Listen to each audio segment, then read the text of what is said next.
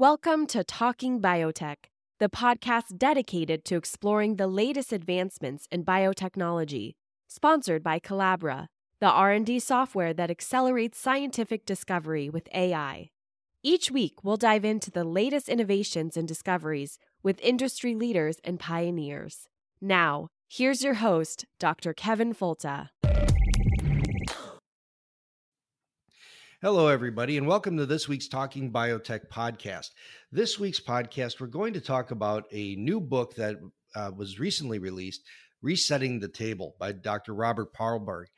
And this book dives into the question of how do we get where we got with the current food system, and explores a lot of the different facets and a lot of the different concepts about where it is, where it's going, where it came from, and really has some I really believe uplifting ideas with respect towards how technology will influence food in the future. So welcome to the podcast, Dr. Paarlberg. It's great to be talking to you.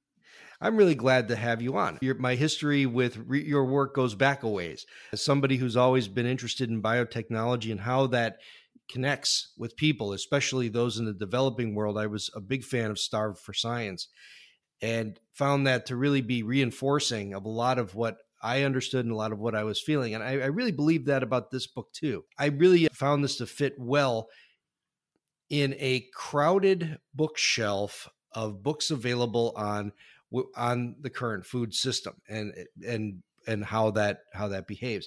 So I guess really the big question to start out with, could you start with your background and your connection to agriculture and farming?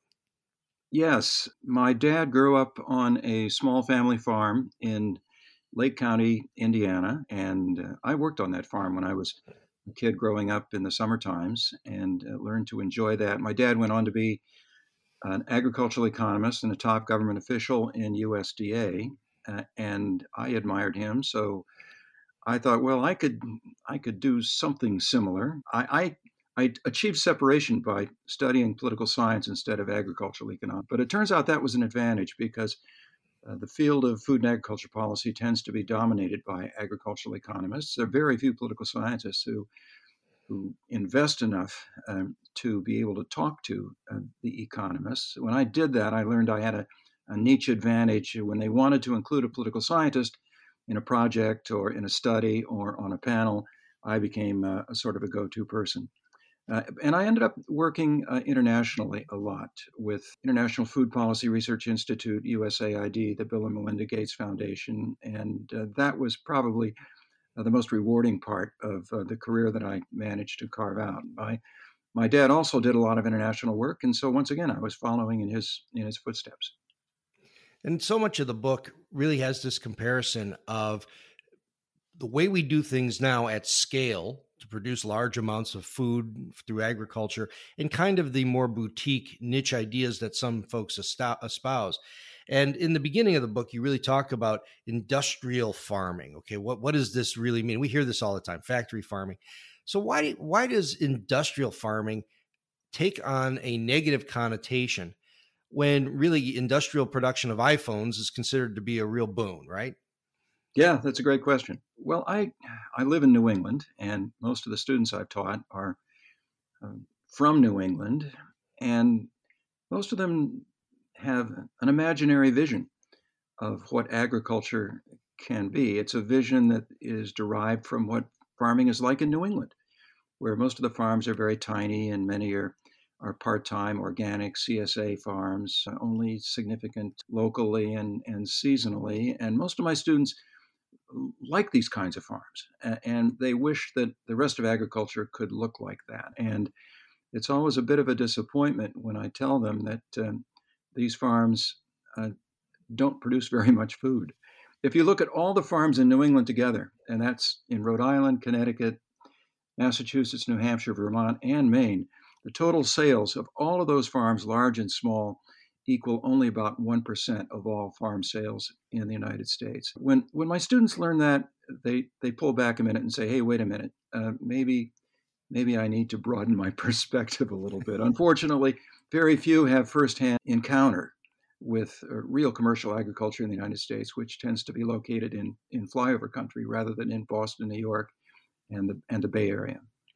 Yeah, it's actually really interesting. My wife is a farmer, small farm, and we do mostly farmers markets, consumer direct or market direct, and it's amazingly small operation that's incredibly labor intensive. And the fun part about this for us is that I use this as an opportunity to connect people with how difficult it is to do this, how difficult it is to produce what we produce every week, which is actually quite a bit. But when I say we, I mean she. I show up to lug it out of the truck on Saturday morning. But she's a one-person operation and can't even afford to have labor. And at the end of the day, probably makes a minimum wage, if that. But it's her passion. And when it's great to be able to bring people out to the farm and show them, this is what it takes to make those carrots.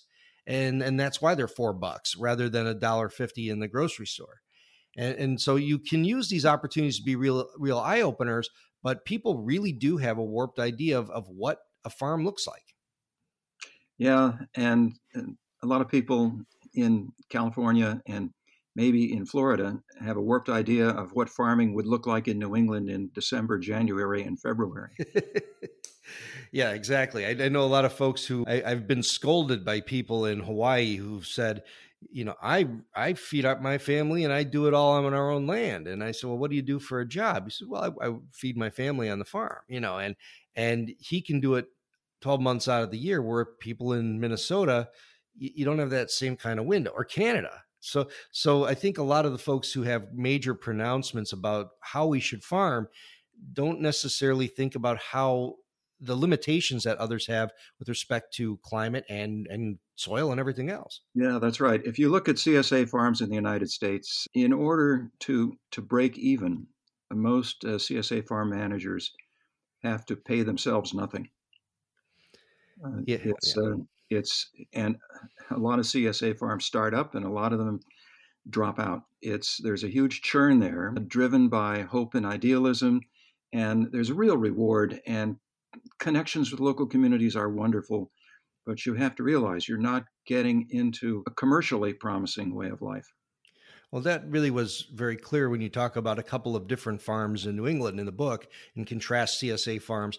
I guess the one thing that was particularly apparent is that it's kind of impossible to do this unless you have somebody in the family who can afford health insurance through their job or something like that. And is that really the most common structure for a CSA type farm?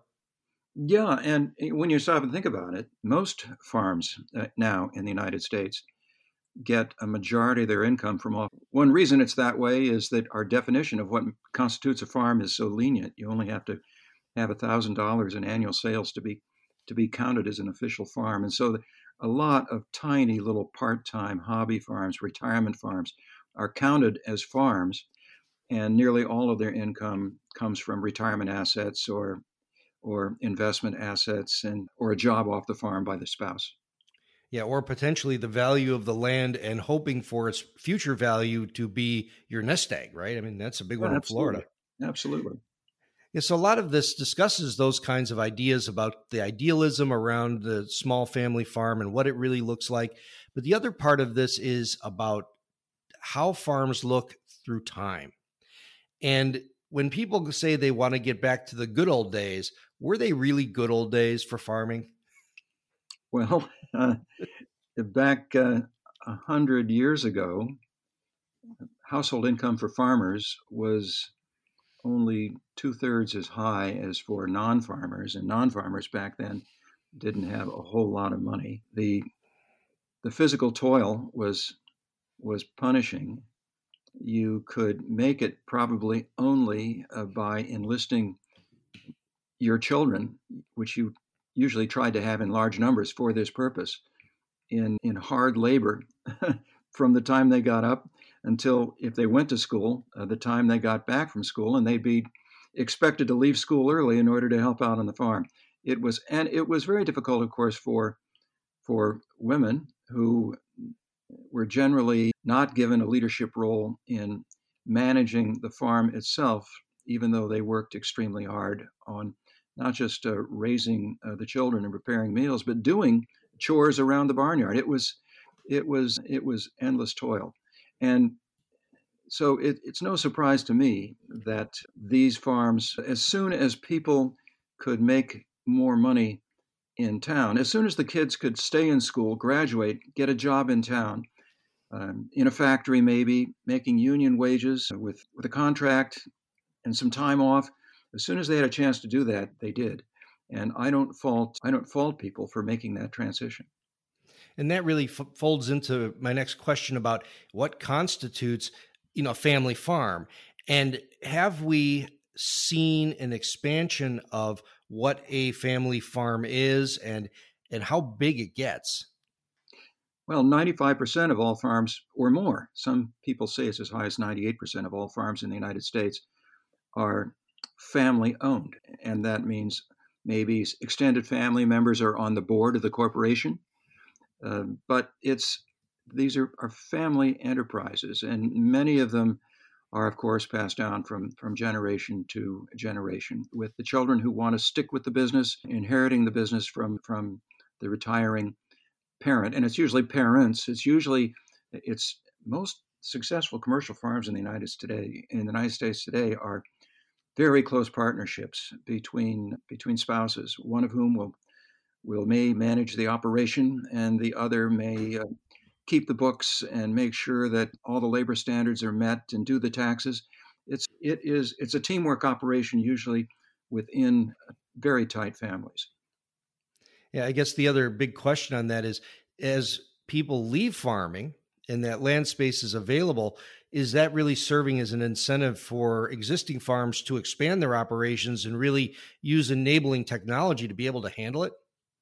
Well, yes, and that's, in my way of thinking, that's one of the advantages of the large farm model that dominates agricultural production in the United States. If you have enough acres, then you'll be well enough capitalized to afford the purchase of the very best equipment out there, including variable rate GPS steered smart technology that will save you costs on inputs, and also protect the environment from over application of some inputs, runoff, and pollution off the farm. It's the so-called industrial farming model that isn't popular with my students. It performs much better for the environment and for the income of the farmers than the small, local, diversified organic farm alternative.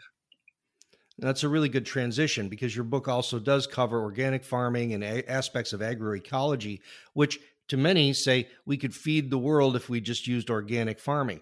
So how does the argument break down when we start to say that natural is better than synthetic in all cases? Well, I don't buy the distinction between natural and synthetic is itself a little bit synthetic when you think about it. But organic farming defines itself around that distinction. Nitrogen that is found in animal manure is considered to be natural and usable and appropriate for organic production.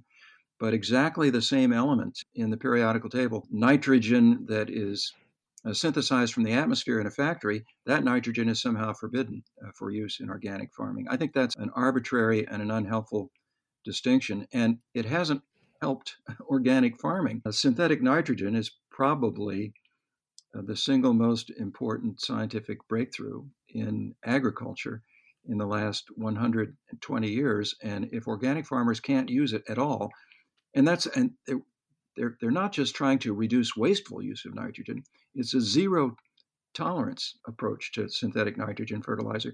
Since they can't use it at all, organic crop yields tend to be much lower than conventional crop yields, and that means that organic produce costs 54% more on average than conventional produce. And so it can only reach a niche market that is willing to pay that much more. And that's a really important point. I know that actually here's a kind of a funny story before I get to my next question is we sell at the market and people will always say, is this organic? And I'll say, let me tell you about that, because we're conventional farmers all the way.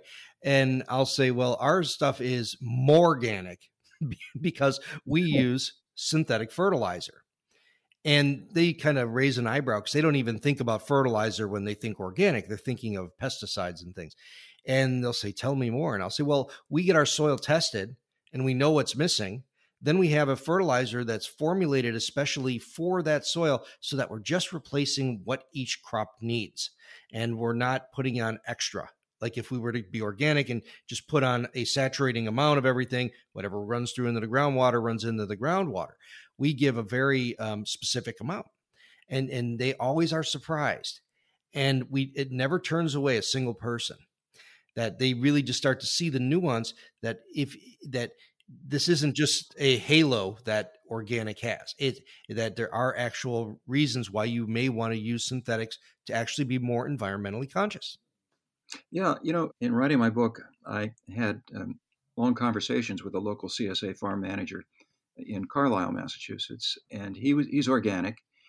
And I asked him if he ever wished that the organic standard had been written only around pesticides, not around synthetic fertilizers. That would open up many more production options that would be trusted by consumers, and that would give him easier ways to produce his crops. And did he want the organic standard to change? And he sort of agreed with all that, but he still didn't want the organic standard to change.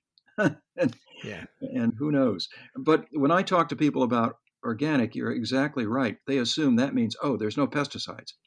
It never occurred to them that the standard was created long before we had synthetic pesticides. It was created around synthetic nitrogen, making it, to my mind, hopelessly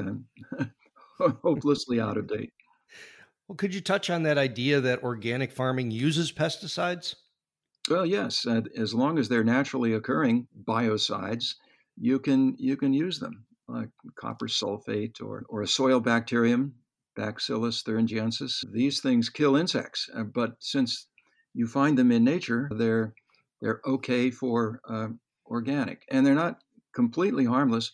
Well, BT is pretty harmless, but copper sulfate is not completely harmless to non-target species. Yeah, one important point about copper sulfate is that when you have organic packing houses that say tomatoes, you actually have the runoff is captured and treated as toxic waste because there's so much copper there in that concentration that comes from the effluent, and that's in some cases, not all, of course. But just for context, when we start talking about other types of farming strategies, a lot of folks claim to be biodynamic.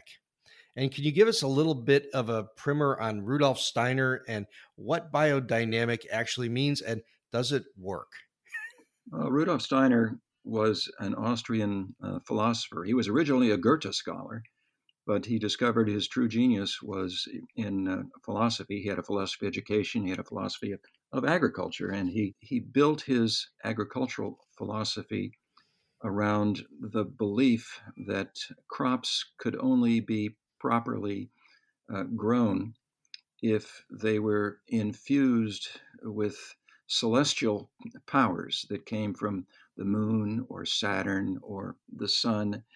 And so he paid close attention to the movement of celestial bodies, and he insisted on fertilizing his crops with special preparations that included things like chamomile blossoms that were packed into a cow's horn and then buried in the ground. He thought the cow's horn would be the ideal device for capturing these celestial radiations and getting them into the preparations that he would use as fertilizer. He had a wide following, particularly in Austria and in Germany in the 1920s and in the 1930s. There's of course no good science in this at all. He was what used to be called a vitalist. Vitalists believed that there were two completely separate chemical worlds out there: the chemistry of living things and the chemistry of things that were not living. And you couldn't nurture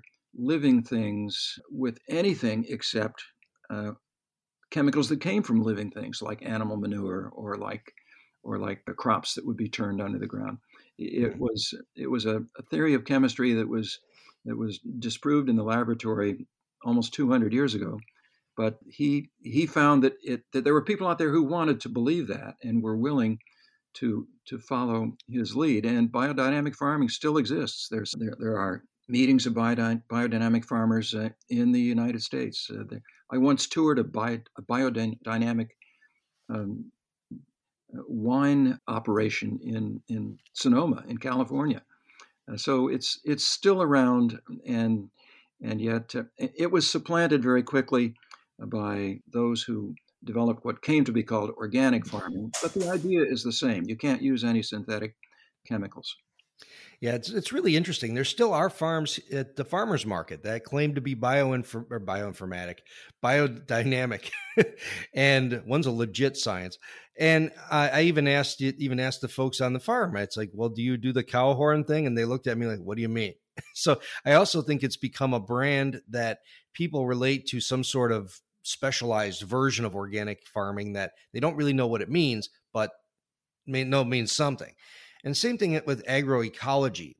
Now we're seeing more and more of a push for agroecological practices, people saying that we can feed the world with agroecology. What the heck is agroecology? It's mostly a pushback against the Green Revolution, which swept through Latin America and Asia in the 1960s and in the 1970s. And those who didn't like applications of what they called reductionist science, reductionist Western science, to food production, imagined that instead of trying to shape nature with external inputs, you should imitate nature, and you should notice the way plants and animals coexist together in nature, and you should produce food by leveraging those same kinds of connections with very few inputs from off of the farm. So you don't bring in a synthetic nitrogen fertilizer. You recycle animal waste. You stay away from monocropping. You intercrop, so you have multiple different crop species in the same field. It's gardening. It's really hand gardening, and so it has a romantic appeal, but it's much too labor intensive to be of interest to farmers who want to improve their circumstances. And so it's usually promoted by non-governmental organizations from advanced industrial countries who get grants from foundations or international organizations to create demonstration projects in Africa or in Latin America and make great claims for yield gains.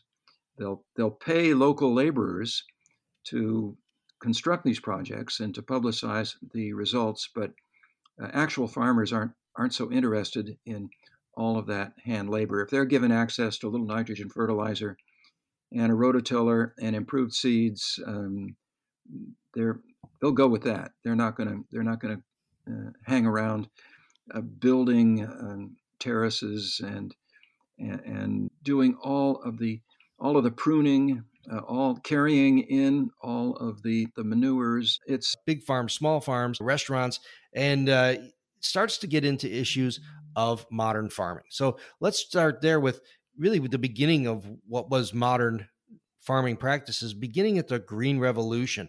And for those who don't know what that is, what was the Green Revolution and how important was it to countries that had food insecurity? The Green Revolution was an introduction of new farming technologies, including seeds and fertilizers, into tropical countries, particularly in South Asia, Southeast Asia, and Latin America, beginning in the 1960s and the 1970s.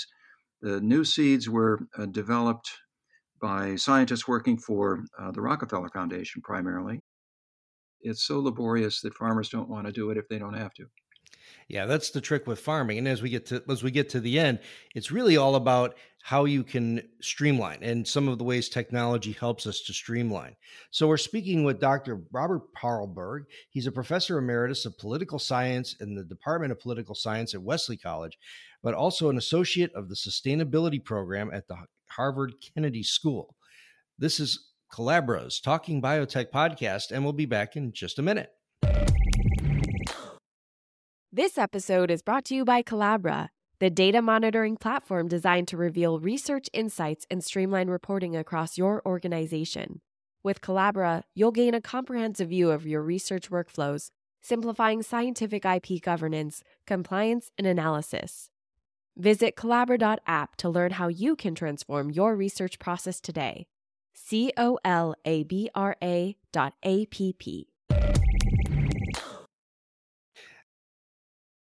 And now we're back on Collabra's Talking Biotech podcast. We're speaking with Dr. Robert Parlberg, and we're speaking about his new book, Resetting the Table, which is a real look at a cross-section of issues in the food system.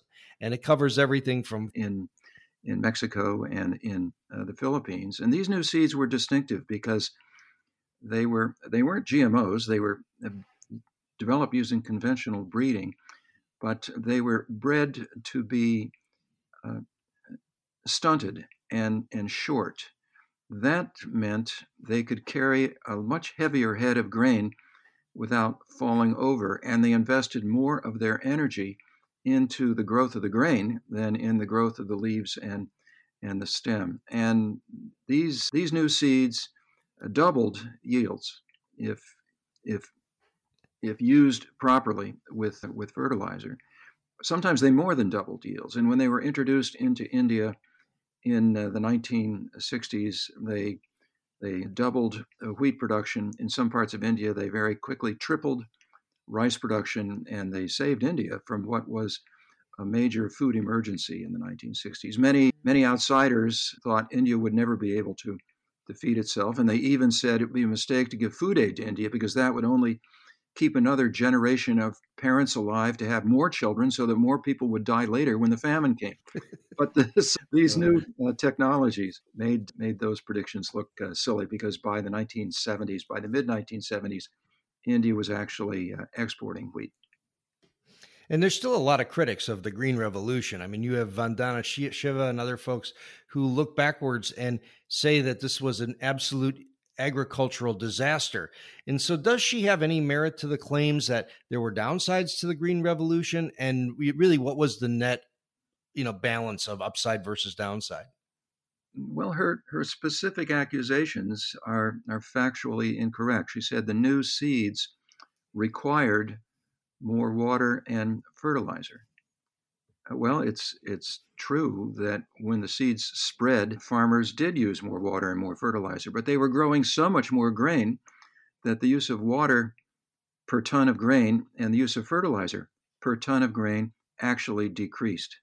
So she was factually wrong to say that these were input-dependent technologies. They were technologies that actually saved farmers from the use of inputs. It was a wonderful way to increase production without having to spend more on inputs and without putting the environment at risk. She also said that these were not biodiverse farming practices. These were narrow seeds that were bred from a narrow genetic base, but that was wrong as well. The plant breeders that developed these seeds introduced so many different lines into them that they actually had more genetic complexity than a field planted with traditional varieties. So she was wrong there as well. Her prediction was that these seeds would be so vulnerable to disease that the whole experiment would collapse and bring a disaster onto Indian farmers. She said that the yield gains simply weren't sustainable, but she said that back in 1990, and the yield gains have continued at a healthy pace ever since then. So far as I know, though, she is still wildly popular with people who like to criticize the introduction of science-based farming practices into the developing world. Yeah, which really is a great transition into the idea of genetic engineering, because India has been a place that probably more than anywhere else in the world could use biotechnology in so many different contexts because of its diverse farming opportunities and the diverse challenges in India really could benefit, but they've only had genetically engineered cotton. And in your chapter on genetic engineering, you cover a whole, suite of different topics. But maybe I could just ask you to give your thoughts on, where are we now and where could we have been if we would have allowed biotechnology to move more rapidly into the developing world, and if there was less rhetorical pushback and bad science that was essentially scaring people away from modern genetics. Yeah, this is a fascinating topic. Most of my students come into my class believing that GMOs have been forced down the throats of poor farmers in the developing world by profit-making corporations headquartered in the United States and in Europe. What they don't really know anything about is that those corporations have mostly been defeated by the opponents of GMOs. Those corporations came up with genetically modified wheat varieties that have never been planted commercially because of biotechnology policy restrictions that have made it illegal to plant those seeds.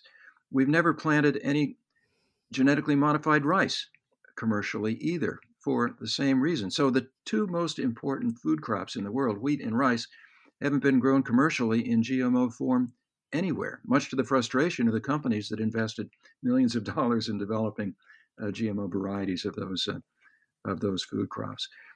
GMO crops have really only spread significantly for industrial crops like cotton that you mentioned in India, and for animal feed crops, especially soybeans and yellow maize.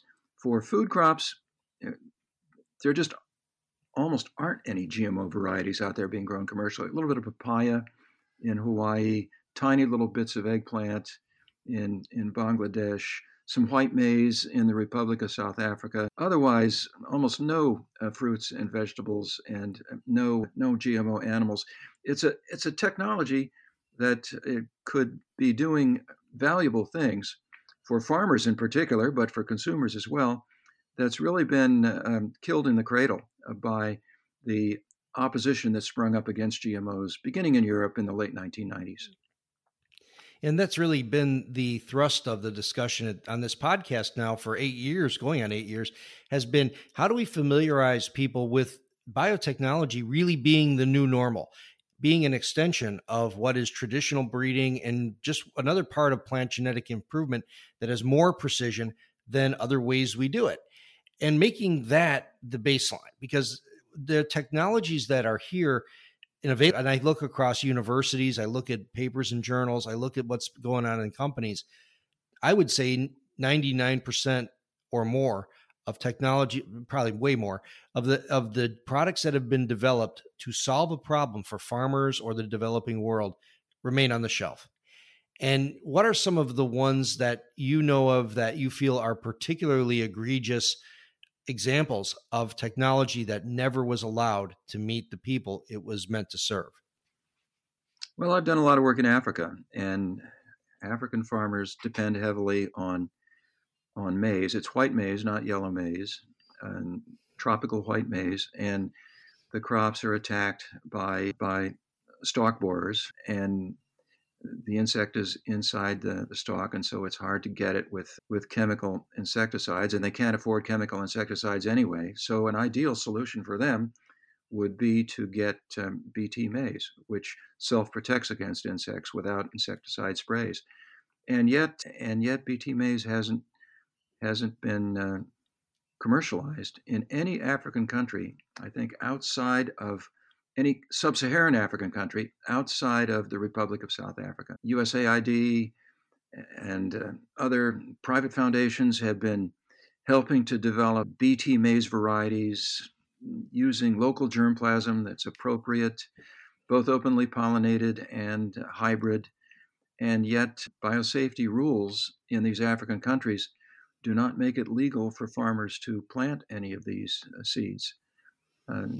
In fact, several years ago in Tanzania, an experimental variety of Bt maize was planted in a carefully confined field trial with government approval. It wasn't being commercialized yet. They were just doing research on it. But the Ministry of Agriculture decided to destroy the crop. They burned it. And because some parliamentarians were wondering what's going on out there in that field, it's been so stigmatized in Africa by wild stories that have mostly been brought in European and North American non-governmental organizations. It's been so stigmatized that farmers haven't had a chance to plant it. It's really sad. I've stood in the field or in the research plots for the beta carotene in Matoke banana, which would give a the major food staple in those areas, would have more vitamin A for consumers. And the blindness is an issue there. And the other one is the Xanthomonas bacterial wilt resistant banana trees. And you see evidence of these wilt diseases. They require so much care and good horticulture and good agronomic practices in order not to crop. And so many people there, if they lose their crop, that's it. I mean, these are small subsistence farmers on a few acres, and they would benefit so much from these crops that are behind a barbed wire fence. And the other one that really bothers me is Kenya came close to releasing BT corn. And in 2012, that came to a screeching halt with the Seralini paper, with the one with the rats. And that paper has never been reproduced now and going on 10 years. In fact, 4 studies couldn't reproduce it. And that stopped the deployment of genetically engineered crops in Kenya. Yeah, it's still illegal to even import GMO maize into Kenya, let alone grow it in Kenya. Yeah, and this is a controversial point that I make in my book, but I'm still willing to make it. I think that the battle for transgenic food crops in developing countries has mostly been lost, and advocates for highly productive biotechnologies would do well to redirect their efforts toward gene-edited crops, which in many ways have greater potential. They're much easier to develop, not as costly to develop. They're faster to develop. You could get African scientists into this game much more quickly. Since they're less expensive, it makes sense to invest in gene editing orphan crops that aren't grown by large numbers of wealthy commercial farmers. It would be an ideal way to improve the orphan crops that are used by low-income food producers in developing countries. And it's talk about natural. These single-point gene-edited crops are almost indistinguishable from crops that have experienced natural mutations. You can't tell the difference between these crops and crops that experienced a natural mutation. And in Europe, improving crops with mutations doesn't classify them as GMOs. And yet, when the European Court looked at gene-edited crops, they decided in 2018 that henceforth they would have to be classified and regulated like GMOs, which means a stifling blanket of requirements. You don't have to, you don't just have to label them and segregate them. You have to have an audit trail maintained by all of the operators in the marketplace for 5 years, recording where each GMO crop came from and where it went. This is going to drive gene-edited crops out of not just farmers' fields, but out of research labs in Europe, just like the GMO regulations did to transgenic crops. The risk now is that other countries will copy European regulations on gene-edited crops, much the way they earlier copied European regulations on transgenic crops. Well, that's a really good point. Do you think that they'll copy Europe, or do you think they're going to copy places like China that maybe are being a lot more hands-off with respect to regulating these kinds of technologies? Yeah, I speculate in my book that China is going to be the actor that makes a difference in this case, and I think that's already happening. China has invested enormous quantities of its own scientific manpower and its resources into gene editing. They have more gene editing patents for agricultural crops than the United States. In a way, they're out ahead of the United States in the gene editing revolution. And just this January 22, China put out a preliminary indication that its regulations for gene-edited crops, if there are only single-point mutations, if there's no foreign DNA, their regulations will not consider them to be GMOs, which means full speed ahead. And if China goes ahead, one reason China would do that is that they don't have to worry about European restrictions on these crops. China doesn't export a lot of agricultural produce to Europe.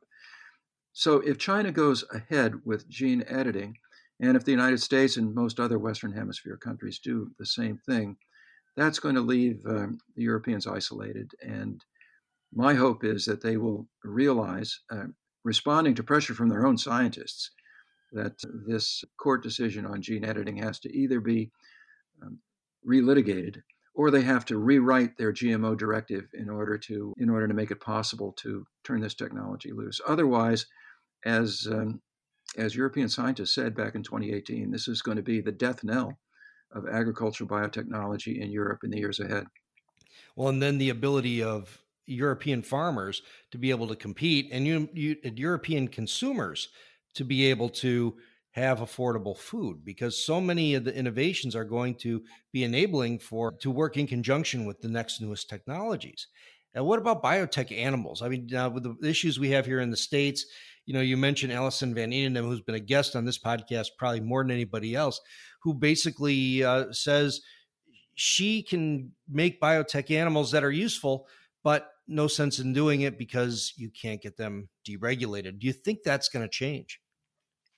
Oh, I don't know. I don't know. Yeah, it's a fight between USDA and FDA as to who gets to regulate what part of this new technology, and those fights tend to resolve only slowly. People are even more skittish about biotech animals than they are about crops. We have a lot of wonderful applications, even before gene editing. We had an EnviroPig that produced less phosphorus in its manure. It was developed in Canada. It's a wonderful idea.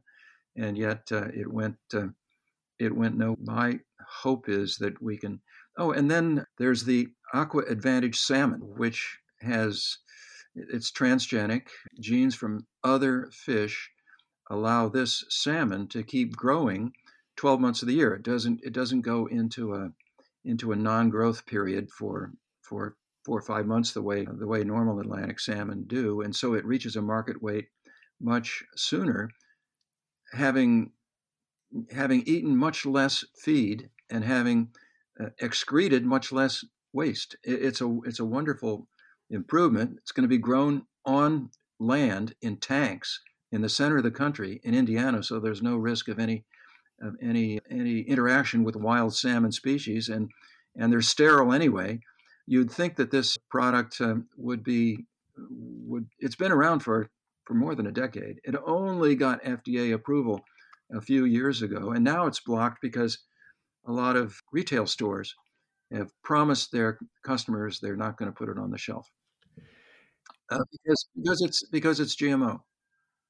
Yeah, but there's been a lot of pressure on them from anti-GMO groups. So all the Costco's and Walmart's, the big buyers, there was so much pressure on them to not accept this new technology. Some of the big restaurant suppliers have said, we're going to go ahead with it. And probably because it's a good product that is less expensive because it can be farmed with a lower carbon footprint and all that stuff. But also the idea that you don't have to have these massive nets of farming salmon in the ocean. Right. Plus, you leave natural populations alone. So if you're talking about overfishing or some of the other aspects of commercial fishing, this solves that problem too. And so you have all of these great benefits of this technology that we would think that the environmentalists and other folks would be, this is a great application. Yeah, this raises one of the central puzzles that my book tries to address. Why is it that some of our best educated and most progressive citizens welcome science with open arms when it comes to human medicine or when it comes to climate change? I mean, follow the science is the COVID era mantra. Follow the science is the response to climate change. But when it comes to agriculture, no. They don't want the science anymore. Why is that? And, I puzzle over that question. Part of it is some of the new scientific breakthroughs in agriculture, including GMOs, were primarily beneficial to farmers, not to the final consumer. And so they could afford to be highly cautious toward these technologies. Farmers in the developing world couldn't afford that, but they're not making the rules. Another reason I think is almost spiritual. I mean, it used to be that organized religion was the number one enemy of modern science, but we're now in a secular age, and organized religions don't wield that much more power anymore. So, what's going against science today? I think we have found a new secular religion in our respect for and even our worship for nature. And we know that science, powerful science, in the wrong hands can do serious damage to nature, and so we end up mistrusting science. But this too is based on a misperception of the past. We think that the artisanal agricultural practices or the pre-scientific practices of the past were much safer for nature, but that's just not true. For every bushel of production, they did much more damage to the natural world. So the popular confusion on these matters is almost unlimited, and it'll take good podcasters like you to sort it all out. Well, I hope so. I guess the other hypothesis I've always had about why they don't care about medicine, but they care about food, is because food is emotional, and food triggers a part of the brain that is dealing with panic and fight or flight, right?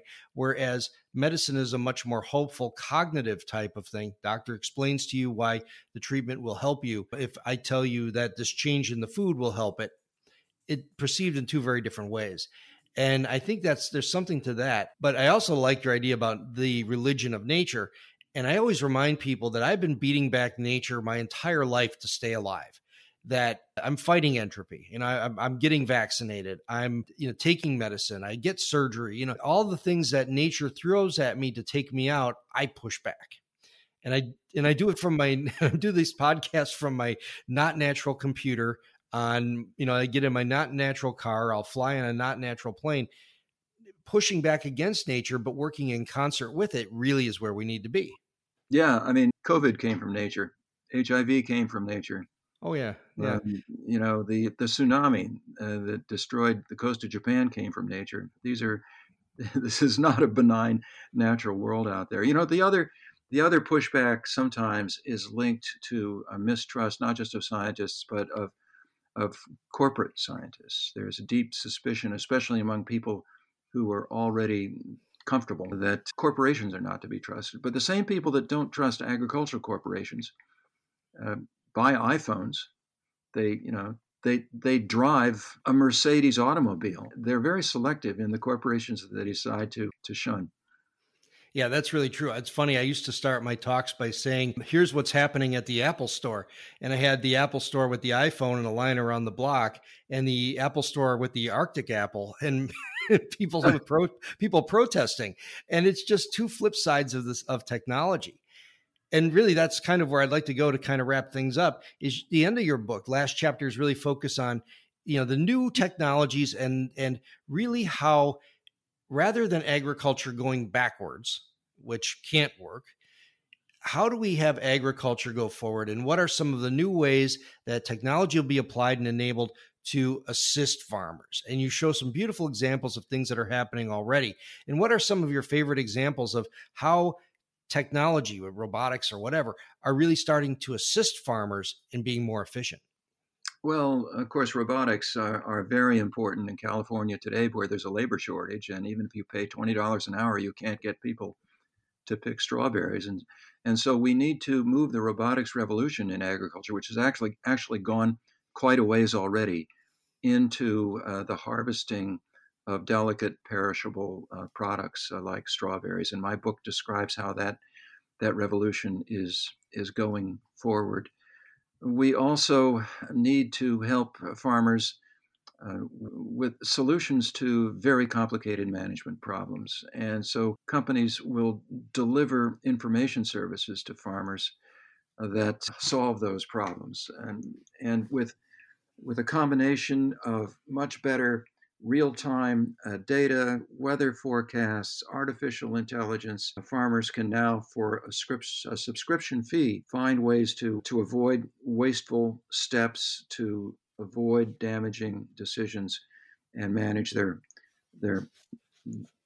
farm operations more efficiently. I think we're going to go much farther in the direction of precision with every year that goes by. I was astounded in writing my book. I I paid a visit to a corn and soybean farm in eastern Indiana, and they were using not just GPS positioning and variable rate application equipment steered by GPS. They had an RTK base station on their farm, which sent correction signals to the incoming GPS signals and allowed their equipment in the field to know their precise location with sub-inch accuracy. This astounded me, sub-inch accuracy in a cornfield. They use it for everything, for applications of fertilizer, lime, and even seeds.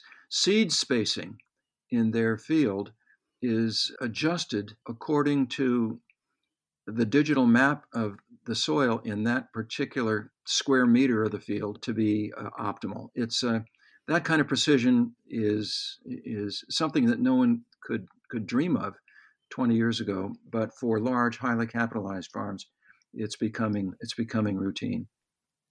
So in your synthesis of everything with technology coming, and really, I feel that technology is a little late to the farm, that because we had manual labor still available at one point, that we relied too much on that and didn't think of robotics, plus the question of, can a small farmer or medium-sized farmer or large farmer afford more equipment and software and service contracts? That, that adds another layer of expense.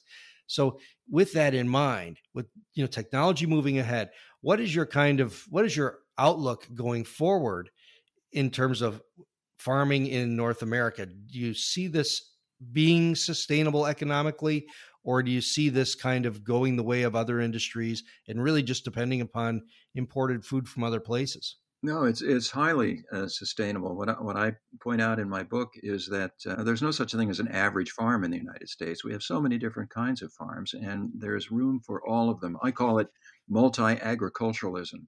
Most of our production will come from very large farms with annual sales above $500,000. Something like 84% of our production comes from those very large farms. But they only represent 7% of our farms.